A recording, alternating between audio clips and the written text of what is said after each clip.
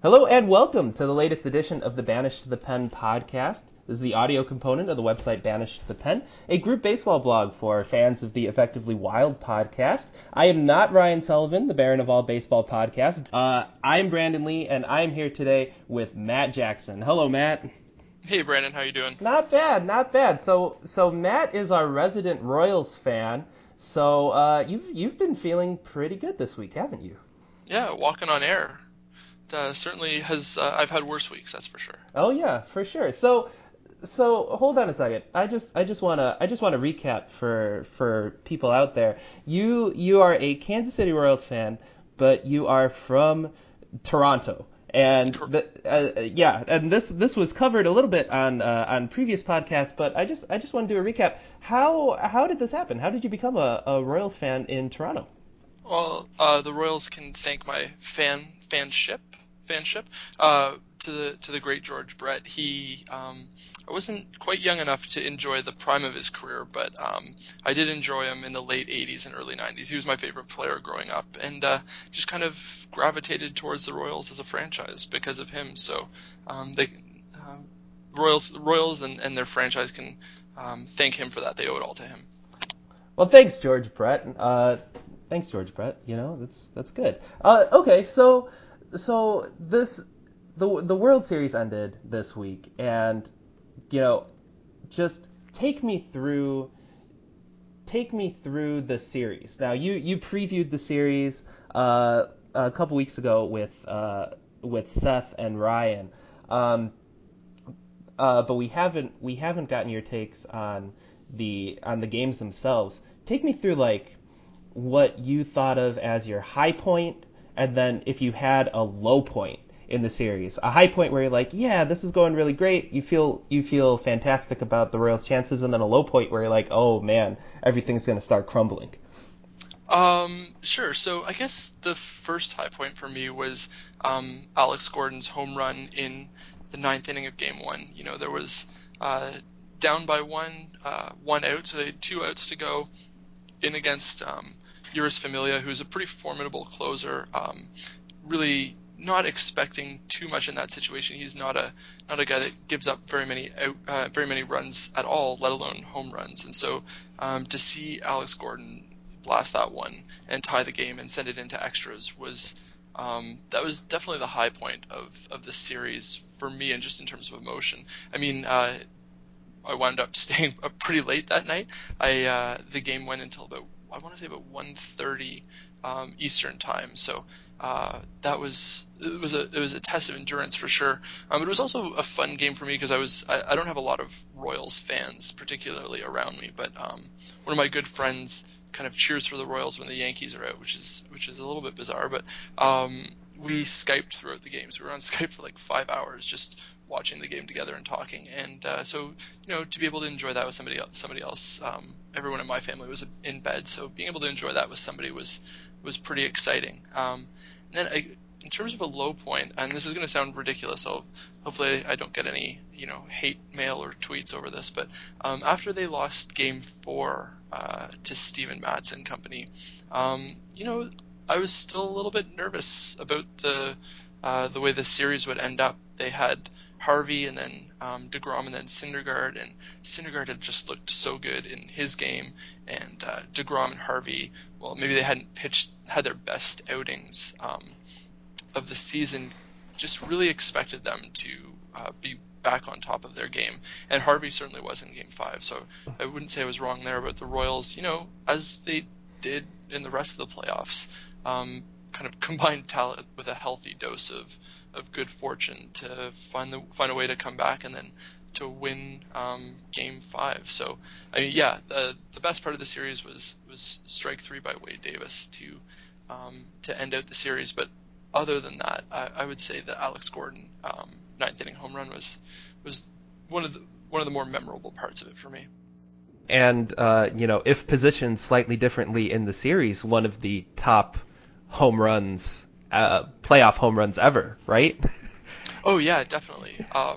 Like as a Canadian, I certainly can appreciate Joe Carter's home run to win the World Series, and that's got to be one of the biggest ones out there. But in terms of Kansas City fans, that's not one that I think people will soon forget. There wasn't the Royals didn't exactly have a power outburst during the series. I mean, Alcides Escobar hit that kind of generously scored home run to open that game. Oh, right, the Um, inside the Parker, yeah, the the one quote that unquote inside the Parker. Yeah. yeah, Cespedes just kicked all the way into left field. But yeah, so the Gordon home run was especially exciting because of the time that it was hit, but also just because the Royals didn't have a lot of home runs in the series at all. Right, right, right. So you mentioned Game Five, but I wanna bring us back to Game Five.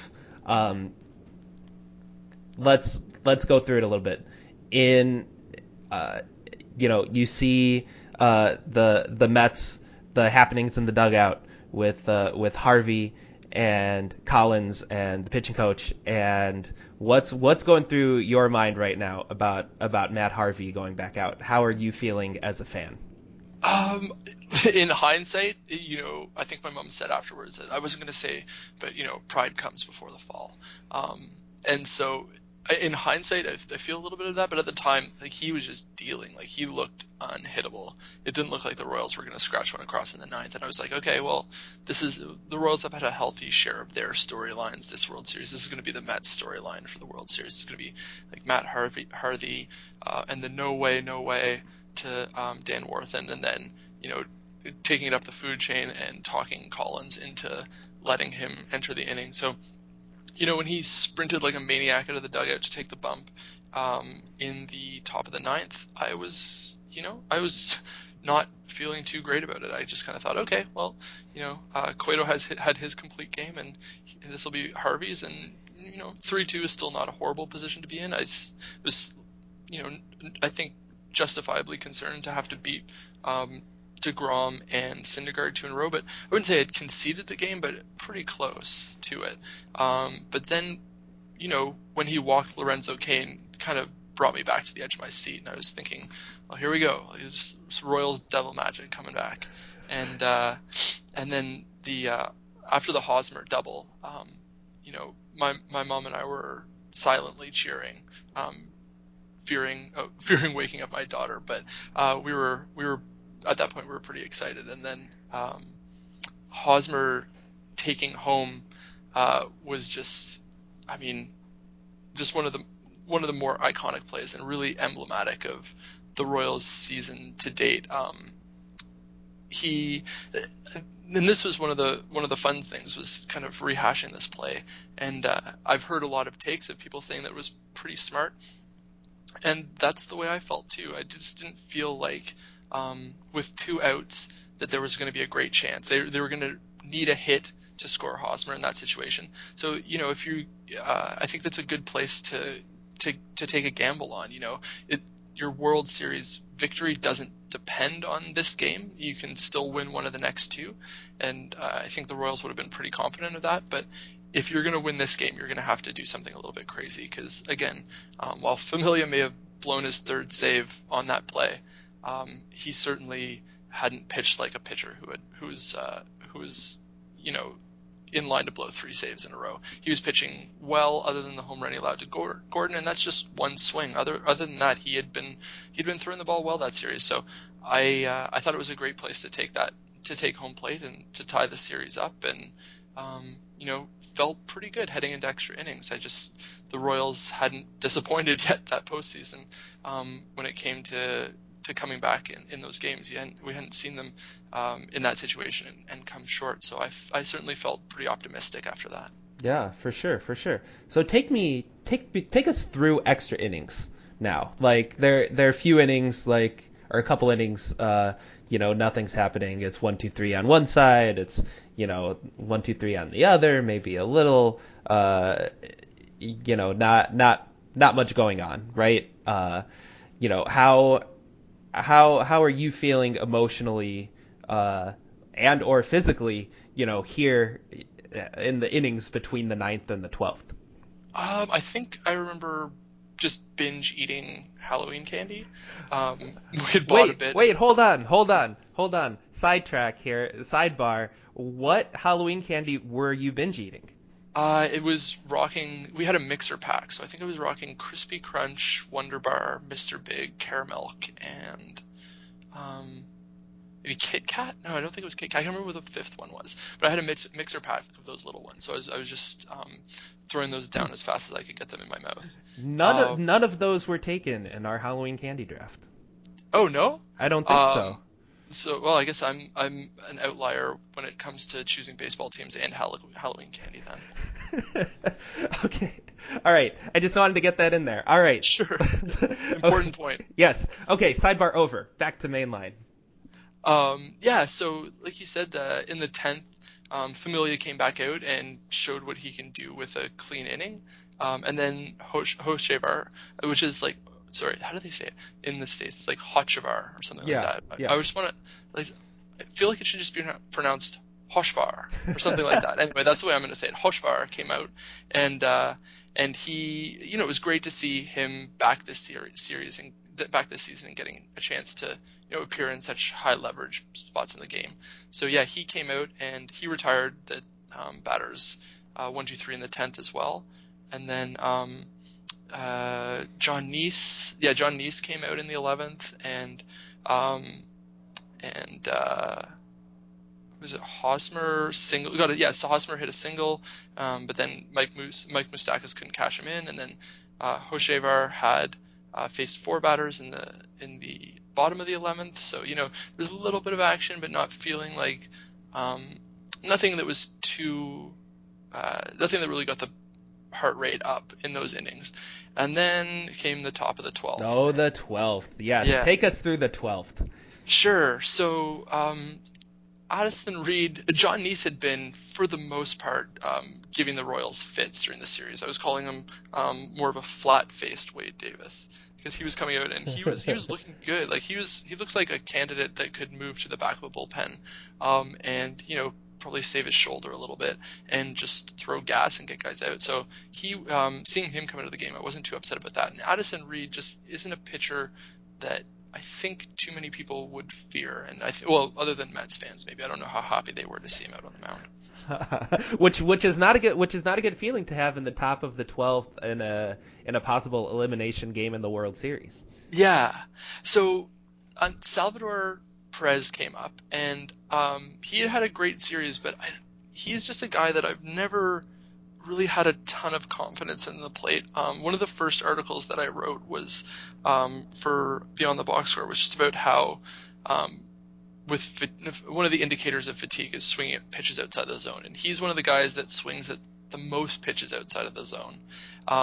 I think just second to Pablo Sandoval over the last couple of years, and he had also come off another series season with a ton of work, and he was getting beat up behind the plate all playoffs long. So I wasn't necessarily um, I wasn't necessarily too optimistic with him coming up to bat, but then he hits a soft fly ball to right, falls in for a hit, and then Dyson comes in to replace him. And I'm thinking, okay, no outs, Dyson on first. This is what we need. And then Dyson, pretty quickly takes second, and then advances to third on a Alex Gordon ground out, and then Christian Colon comes in. And we haven't seen Christian Colon for a while, but still pretty fresh in the mind was his game-tying hit in the wild card game the season before. And So, Cologne was drafted in front of Chris Sale. Is that right? oh yeah, He was a pick ahead of Chris Sale, right? yeah, he was. That was the draft where it was kind of, who was it? Somebody else in Manny Machado came off the board first, and then Gotcha. Yeah. the Royals were just kind of sitting there like, oh, guess we'll take this fairly polished, low upside shortstop from UC Santa Barbara. So it wasn't, even at the time of the draft, nobody was really expecting too much of it. But I mean, he has earned his money with the Royals based on just a few postseason pinch hitting appearances. So, he comes in and he hits that line drive to left field, and Dyson comes around to score because Dyson is crazy fast. And I mean, there wasn't really much of it. I think maybe even Kendrys Morales would have scored on that one. But and it's 3-2, and at that point, starting to feel pretty good about things. You got Wade Davis, who's going to be coming in to pitch the bottom of the inning, and so you're just thinking, okay, so we've got a pretty good chance here. Definitely not feeling overly confident, but feeling pretty good about the situation. But then the floodgates open. And then the floodgates open, and all hell broke loose on the mound for Addison Reed. And so, well, first Daniel Murphy, and at the beginning of the series, like he was one of the players that um, you know, he'd been swinging such a hot bat the previous two series that he was somebody that you figured you're gonna really have to keep an eye on in that series. And it turns out that it was keeping an eye on him in defense because um, he was just really not playing great. A great second base, and I mean, I kind of had to feel for the guy to have made as many errors as he made. At least he had some teammates picking him up in that department with David Wright making errors and uh, Yoenis Cespedes playing center field like he was on roller skates. So Murphy makes the error, and then Alcides Escobar doubles and drives Christian Colon in, and then uh, they walk Ben Zobrist, and the bases are loaded, and then Lorenzo Cain, who I have decided is going to be the subject of my new Royals jersey. He'll be the guy on the back of it. Good Hits that double. choice. Good choice. Yeah, I was gonna let the World Series decide, but I think I'm gonna be a Caniac. Then Kane doubles and drives the three in Orlando, Escobar, and Zobrist, and it's up 7-2, giving the ball to Wade Davis, feeling pretty good. Like at that point, I was pulling out my acceptance speech, and I was ready to deliver it. Nice. So take us through the bottom of the 12th. How are you feeling at the bottom of the 12th? You have a big lead right now. It's 5 runs, but nothing in baseball nothing is ever over until it's over, right? And even with 2 outs and 2 strikes, like the the wheels can just fall off, right? Yeah, So definitely. so take us through the 12th. How are you the bottom of the 12th? How are you feeling? So I guess first off, I remembered that Sal Perez was out of the game for the pinch runner for Gerard Dyson, who pinch ran from him in the top of the inning, and that I'm instantly a little bit sad that he's not going to be the guy that's running out to congratulate Wade Davis and the rest of the team at the end of that inning. Should they be fortunate enough to go on and win it. I'm a little bit, he's just been such a workhorse and he's gotten beat up so bad behind the plate over the season that it just seemed wrong that Drew Butero was back there. But, Davis strikes out Duda and Darno, both swinging, but Darno, I mean, was with a loaded count, so things were getting a little bit close there. And then Conforto, he'd been the hero of Game 4 with his 2 home runs, hits a single to left field, and 2 outs, 1 on, not feeling too bad. No need for blood pressure medication or anything like that. Breathing exercises to get through that, and then Davis closes it out on strikes, and the gloves fly up into the air, and just watching everybody mob each other was just, I mean, it was just a really satisfying feeling. The messages were kind of started pouring in there at that time too, texts and Facebook messages and tweets of, friends that knew that I was a Royals fan that had just kind of just been saying congratulations, a long-suffering fan base, and you've watched a lot of really, really bad baseball. And it was nice to, even Jays fans that I knew were kind of sending on their regards. So it was just a really nice evening. Outstanding. And you're right. The everlasting image of the Kansas City Royals winning the 2015 World Series is Drew Butera running to the mound. Yeah, and I think on Twitter I had volunteered to Photoshop Sal Perez's face onto Drew Butera's body for that shot, because I think that's the way everybody's going to remember it anyway in a couple of years. So Drew Butera was a fine backup catcher, maybe no Eric Kratz, but he didn't he was kind of one of those guys that you could pretty easily forget was on the team because he just played so little. So I'm just gonna choose. What's the line from Inception? It's a truth that I'll choose to forget, or something like that.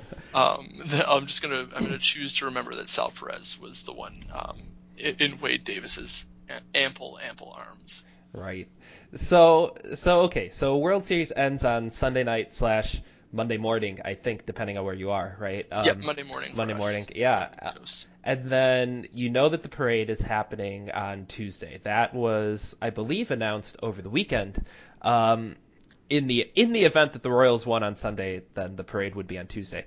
Um, what what transpired for you in the sort of two or day really between the Royals winning the series and the parade itself? Sure. So as I mentioned before, I watched the Saturday and Sunday games with my mom because my wife was out of town. She travels a fair amount for work, and she happened to be in Paris, France at the time, and she would be coming back on Wednesday afternoon. And so my mom came down from Ottawa to give a little bit of a hand around the house, which was really great because you never know, like kids, 13-month-olds get sick all the time. And the last time I'd been at home watching my daughter by myself, I'd had to miss quite a few days of work. So it was really nice for her to be down and get to spend some time with her granddaughter too. And she kind of said right away, she's like, well, you can go to the parade if you want. And I laughed a little bit. I said, no, that's fine. We've got lots to do around here, so I probably won't do that. She said, okay, well, the offer's out there if you want to go to the parade. I said, okay, cool. And then the next morning, I was just kind of chatting with my wife a little bit when I was at work, and she was saying, "So are you going to go to the parade?" And I said, "Whoa, really? Are you sure? That's cool." And she said, "Yeah, yeah, it's a once in a lifetime thing. You should go if you can." And so I was like, "Okay, well, it's starting to look like maybe I'll go to the parade." And this is around 11 in the morning, Eastern. And then I talked to my boss, and she said, I just kind of ran it past her. I was like, "Oh, I don't have anything due at the end of this week. Um, I could probably take a couple of days off and without hurting my productivity too much." And she said, "Yeah, for sure. Once in a lifetime opportunity," was kind of what everybody was saying.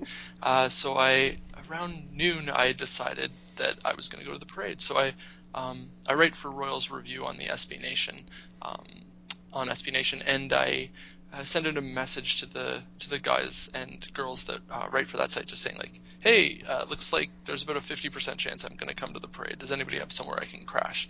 And the managing editor, Max, sent me a message and was like, "Yeah, for sure, we've got a futon here. You're more than welcome to it." So at that point, I started looking into flights, and those were going to be about $1,000, and the timeline was going to be really tough to get there in time and get back pretty early. The flights would have had me coming in, I think, around 10 a.m., and the parade started at noon, and I just wasn't feeling like that would give me enough time to clear customs. So I ended up renting a car at around 1. I got the car around 2, and then I left Toronto around 2:30 in the afternoon. Um, it's about a 15-hour drive to Kansas City. It's 1,000 miles. So, yeah, I just basically stopped only for gas. I crossed the border at Detroit around 6:30 p.m. And then I originally intended to sleep somewhere along the side of the road between Toronto and Kansas City just to catch a few hours sleep because driving overnight, I like driving, but driving overnight's a little bit of a test. But it just didn't ever really quite get to the point where I was sufficiently tired to sleep. I felt like I could push on, so I got to Kansas City around 5:30 in the morning our time, 4:30 Central, and I didn't want to wake Max and his family up, so I just parked out in front of his house. I brought a blanket with me. I covered myself up so I just looked like laundry, and I slept for a few hours in the back seat of my car. Incredible. So so you're in so you just drove 1,000 miles to Kansas City, and so in the aftermath of the parade, all I know is that it was pandemonium. Take me through the day. You're asleep in the car. You wake up. What you know? Take us through the parade. Sure. So once I figured it was a sufficiently once I knew Max and his family were definitely awake, I kind of knocked on the door and I met him in the flesh, and we hung out for a little bit, and then we headed out down to take a they had shuttle buses running, so we went down to the shuttle bus stop and we waited for about 2 hours, and there were maybe three buses came really early on, and then just none. Like there were no buses running at all. So we started getting a little bit more concerned, and Max said, "Well, let's just drive. We'll see if we can find a parking spot." So we drove down just to the outskirts of the downtown area, and people were parked like anywhere and everywhere, up on lawns, sidewalks. People were, parked. People were parked at the police station on the grass there. Like people did not care at all for any municipal bylaws that existed in the metro Kansas City area. So we ended up finding a, slightly illegal, not too illegal parking spot, maybe a mile and a half away from downtown, and we just started walking. And we come over a hill. I'm not sure what streets we were on or anything. I was not a ton of preparation had gone into any of this on my part. Just kind of got in the car and left. So we were coming into the downtown area and coming down a hill, and you can see there's quite a few people. And I'm thinking, okay, well, this isn't as crazy as I thought it would be. This looks like a pretty manageable situation. And then I was told that no, this is actually, we're quite far away from Union Station where the rally was going to be held. We need to take a couple more turns in other streets to get down there. I was like, oh, okay. And so we finally kind of come around a corner which leads to this kind of open area in front of Union Station, and it is insane. There's just, the number of people that were there looked fake. I thought I was looking at a green screen scene from a movie where they just superimposed, like copy and pasted one person 800,000 times. And at that point, it became pretty clear that we were not going to get to the front of the stage at Union Station, or even to the War Memorial, where we had planned on meeting with other writers from Royals Review and some of the commenters there to have a bit of a meetup for the event. We, I'm fairly thin. Actually, I'm painfully thin. So like turning sideways, I could kind of slip through the crowd to a certain point, and then there just wasn't any moving. And in fact, there was a lot of people that were trying to get out of there and saying like, don't go in there. It's a bad scene. You do not want to go into the middle of that. There were people coming out with like 2-month-old babies strapped to their chest who were just like, and you look at them and you're just like that I love the passion, I love the intensity, but that seems like a really bad decision. People are coming out with like, one guy had a double stroller with kids and he was just not moving anywhere. People in wheelchairs were trying to get out, be pushed out by their caregivers, and just like, what are you doing? Why would you put yourself in that position? But people were just so jacked up about it, that everybody just had to be at Union Station to see it all go down. I was told the population of Metro Kansas City is somewhere between 400,000 and 500,000 people, and the estimates were that there were about 800,000 people in that downtown core. That's certainly not built or designed to handle that kind of influx of residents. So things were pretty crazy, but the great thing was that everybody was just there to have a good time. I saw very few confrontations, and the ones that I saw were pretty, like, just, people that were frustrated they couldn't get where they're going, and maybe lashed out a little bit at somebody else, but I didn't see any fights. I think the reports were that there were only 3 arrests that day. It seems like everybody stayed fairly safe. I mean, there was certainly some health incidents that I saw, people that were, maybe having a little bit of a panic attack based on the crowds. I saw a couple of people throw up, maybe for similar reasons, but for the most part, everyone was just really, really stayed safe. And then everyone filtered out of there at the end of the rally, pretty calmly, and things really returned to normal pretty quickly, or like what I assume normal is in Kansas City, pretty quickly. Nice. So Johnny Gomes. Johnny Gomes. Tell me about Johnny Gomes. I think this is the whole reason that they signed him, or that they traded for him, was just to make sure that in the event that they had to have they were going to have a World Series rally, that he would be there, just like he just seems like America to me.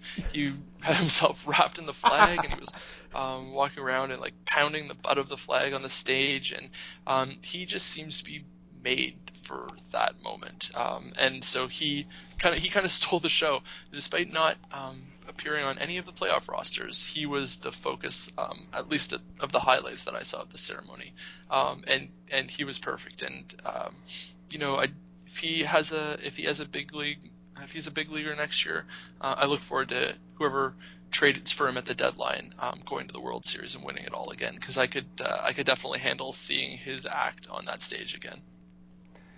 Incredible. And then after that comes the long drive back home. Or no, you went out with the Royals review folks, right? Yeah, so I met up with a few of the writers from Royals Review. They took me to a couple different bars, and we celebrated and had a really good time. It was awesome to meet them in the flesh.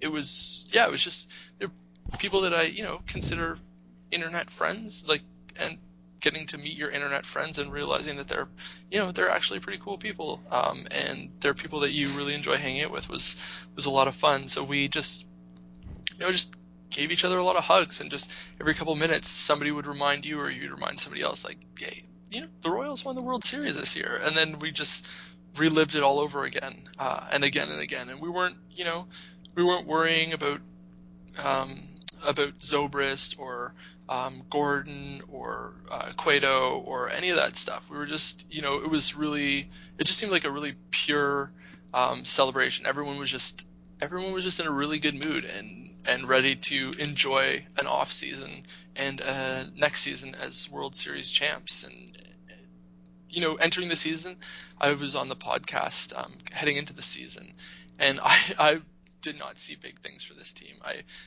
I think I said that You were in line with Pacoda. I was a Pacoda. I'm a Pacoda man. I'm a mouthpiece for the projection systems, and I just didn't expect them to make any noise. I thought the Indians were going to be really good. Thought Detroit would be really good again. I saw them maybe a little bit better than Chicago White Sox, and definitely better than the Twins. But I mean, the if you want to see baseball laugh, show them your projections, I guess, because things just did not turn out as expected at all. And even entering the playoffs, I consistently reminded myself that it takes a lot of luck to get to the World Series, and they made it there last year, and they came within 90 feet of tying up Game 7, and that was just to get to that point was what seemed like so much required so much fortune, even though they didn't. Even though they won all the games going into the World Series, they still had a lot of late inning heroics, and then they just doubled down on it this year. I think just the number of kind of good bounces, well-timed errors by the other team, sequencing of events. That's the stuff that you need to get to the World Series. And I really haven't minded everyone saying how lucky the Royals are. And it's kind of fun to watch the Royals turn heel a little bit in this postseason, because it's fun to root for a team that people care about, and just to have people talking a little bit of trash on your team, instead of just getting that like condescending pat on the head and saying like you your AAA team is playing in the major leagues, you should just enjoy that. It's fun. So I enjoyed you know the reactions on Twitter and everything, kind of pointing out how lucky the Royals had to be, because I really think that any team needs that measure of luck. Maybe not quite as much, but I think any team that wins a World Series needs a significant measure of good fortune to do it. Absolutely. To close out here, Matt, I think the one thing that I want to ask you, other than the World Series, and I guess other than the playoffs too, is there a defining moment for this season? Is there one thing that you can go back to during the regular season and say that, this is the moment that you'll remember from the regular season? I don't. I think like um, one of the things that'll really stick with me. It might be because I'm a new dad. Is just seeing just how well the team supported Mike Moustakis and Chris Young um, when they lost their parents, and then Edison Volquez in the playoffs. I think you know I'd consider myself a pretty staunch supporter of sabermetrics and really looking at analytical measures and kind of really enjoying the game that way. The numbers that we feel can well explain what we're seeing on the field. But I think this season really it the Royals winning challenged. I think Jeff Sullivan wrote about how it really made him question everything that he thought he knew about baseball and the way teams won. And I wouldn't say that for me one team having as much success as they've had over the last year and a half has challenged what I think fundamentally drives winning baseball. I think it did kind of bring me back to, appreciating that they are still people, that teammates supporting each other does matter, that there are the soft skills, or the soft kind of qualitative things that are impact all of our lives, also impact their lives. And so I think just I'll remember that. Just I found the stuff that Moustakis and Chris Young they gave an interview. They gave an interview during the playoffs, I think, and there were some pieces in the Kansas City Star just talking about how they felt about their parents and how their teammates supported them. And I think that's going to be one of the things that really sticks with me because it's rare to hear about a player losing a family member during the regular season, and to hear about that happen 3 times and just really just brought me back to the human element of the game, and it's something I guess I appreciated in a certain way. Just you know seeing how they support each other and just seeing a little bit more of the locker room dynamics through that. Outstanding. All right, Matt. I think we're gonna wrap it up here. Where can people find you on the interwebs?